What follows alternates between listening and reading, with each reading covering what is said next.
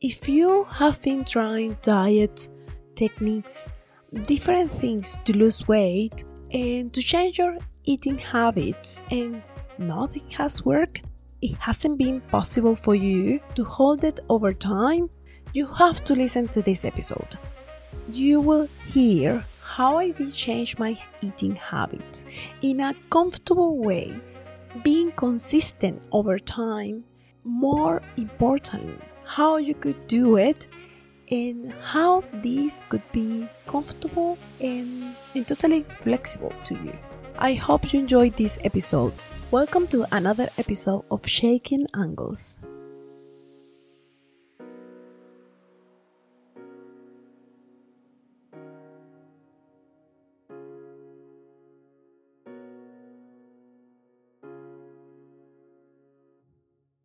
And here we are in another episode of Shaking Angles. Today, we'll be discussing how I did change my eating habits and how you can do it. My name is Nairet Mesones, and I'm honored for you choosing this space to get some ideas. Let's get started. For long periods, I have consistently maintained healthy eating habits. And I wonder, how have I been eating healthy for so long when usually it's that tough? Why does it seem easy to me, but it's not? And let's take it on it.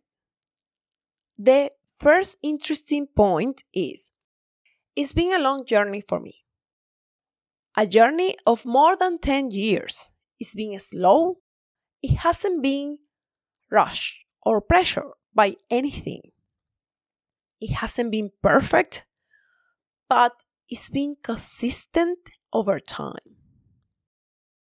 Another point, I have decided based on my preferences, what was easier to me, what fit better to me. And I have enjoyed the process. I haven't been worried about the results, but more about being healthy. As I mentioned in the previous episode, my mom motivated me to search for choices. But how did it work? The truth is, it was unexpected. Different circumstances show me I needed to do something for myself. And hear this. When I was at the college, my eating habits were the worst. I could get up in the morning and eat chocolate and then have lunch about 4 p.m. pizzas or burgers, junk food. Of course, not surprisingly, I got gastritis. It was back in 2008. At that moment, after some tests, I was prescribed a diet. But I gave up just the things that would upset my stomach so badly. Mainly sauces and anything fried. At the beginning, the flavor of burgers with no sauce wasn't good, but after a while, I got used to it. Nowadays, burgers and hot dogs without sauces are perfect to me. The trick there is that the meat or chicken has to be tasty and juicy, and the hot dog needs salad. Yeah, sounds crazy, but it's true. In the meantime, I also improved the consumption of vegetables and fruits in good portions, but I was trying one by one. Then, at some point, I gave up processed flours and sugar. I would say that was in 2014, when I was about to get the diploma. After 3 months, I didn't tolerate desserts. I found them too sugary. But I started having sugar again, little by little. and I recovered the taste for it. To be honest, the sugar to me seems like an addiction. After I try again, I fall for it. Processed sugar has been the most difficult thing for me to give up. Well, actually, I have to say, desserts. Because I have some progress on this. And the progress I made in this sense was I gave up 100% of juices and soft drinks. I have tea without sugar. Having sugar in my teas or in any other drink that I made is not even a temptation. But cakes and desserts are my weakness, my goodness. So, the healthy choices of cakes with no sugar are my best friends, and I try to make them every now and then. As you can see, this journey hasn't been perfect either. At some point, I didn't have sugar at all, and I went back to it. I wasn't having bacon at all either, and one Sunday, after I could say maybe more than a year, I tried, and I haven't stopped since then. But what's the negotiation that I have there? I can control myself. I don't have bacon on a daily basis. I have bacon when having breakfast in a restaurant, and not always. But the truth is, when I see bacon in the menu, it's like I'm thinking, I want to have it. I want to have it. It's quite difficult for me to resist bacon. But I want to say, we don't need to be perfect. We need to be consistent. And consistency to me means the biggest part of the weekdays. So knowing yourself better will help you on making the right choices for you. Maybe you don't enjoy sugar that much, or let's say desserts that much. So it's going to be easier for you to give up cakes and desserts. And that's the first thing that you should start with. After being comfortable, maybe 2 months, but the time is going to be also chosen by you. When you feel comfortable with that change, you're going to be ready to move on to the next change of habit. At this point of time, is key and very important to listen to your body. Nobody knows you better than you. What you like and what you don't. Nobody feels the responses of your body. Only you can say where you are comfortable. With the time, with the taste, with anything. Only you. I strongly recommend you a book from Miguel Alcalá, titled Don't Do Diet.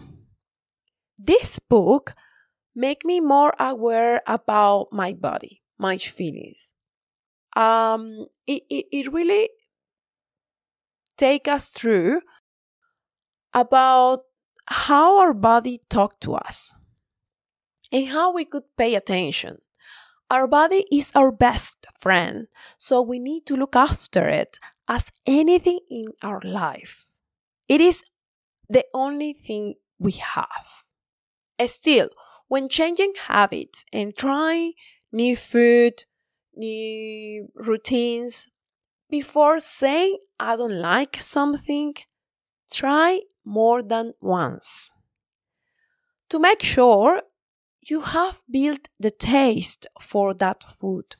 For me to say I love sushi, it took me more than 1 year. It was something new to my taste. I wasn't used to it. It really took me long. And also we have to say our taste changes when we get older. I used to love American cheese, not anymore. If you think you don't like it, then find out why you don't like it. And this applies for everything, activities, food. Sometimes that reason that dislike has a solution.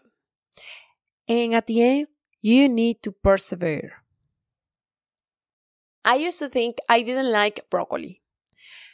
It was too soggy to me, and I didn't know how to cook it.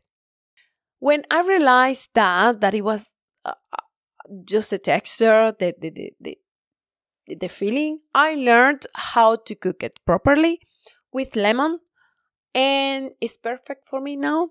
So the solution was there. Now, when is the right moment to move forward with the next habit change? When you are comfortable doing the first one that you have started. When it is not anymore a temptation to do it or not to do it. You are comfortable saying, I don't want that. I don't do that. Or you'll do it easier. When you are comfortable at that moment, that's the right moment when you can say, I can incorporate another habit change. We need to consider that breaking a habit is a process and building a habit is another process. Both need special attention. For instance, breaking habit. Stop eating sweets with coffee, having 4 coffees a day. Stop going to sleep at 12 a.m. Stop eating what everybody offers you, giving up smoking, giving up drinking juices, and eating while doing something else. Everything that we are stopping or giving up, it means that we are breaking a habit.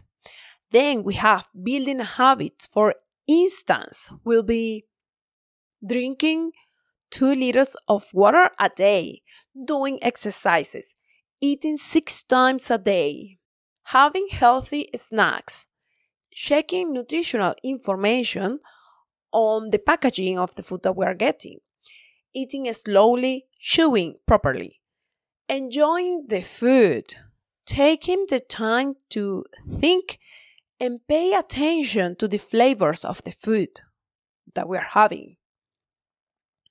I mentioned in the previous episode, changing all habits together will work for a month, 2 or 3, if we are lucky. But it's going to be exhausting. Instead, changing one by one as much 2 that are totally related. And that's exactly what I did. You could pick not having many juices and drinking more water. Even though not having many juices a day will represent breaking a habit, while drinking 2 liters of water is building a habit that's totally related. That's going to be easier for you to maintain over time, and you need to focus just on what you are drinking. So, in that case, you could break and build those 2 habits together. To wrap up today, changing eating habits in this way might be a long journey, but the results are more consistent over time. Being conscious about our plan and actions will help us in observing success on a daily basis. How you can do it? Listening to your body, knowing yourself, what you like the most, what you don't, choosing and getting comfortable taking steps from what is easier for you. Those that are really tough, leave it at last. Negotiate with yourself how you can take it in the best ways for you. Start focusing on changing only 1 or 2 habits that are 100% related.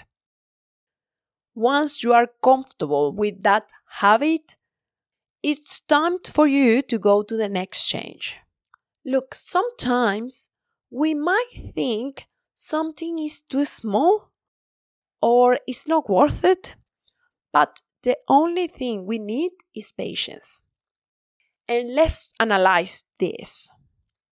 Eating slowly and paying attention to the flavors of the food are two habits, but they are 100% related.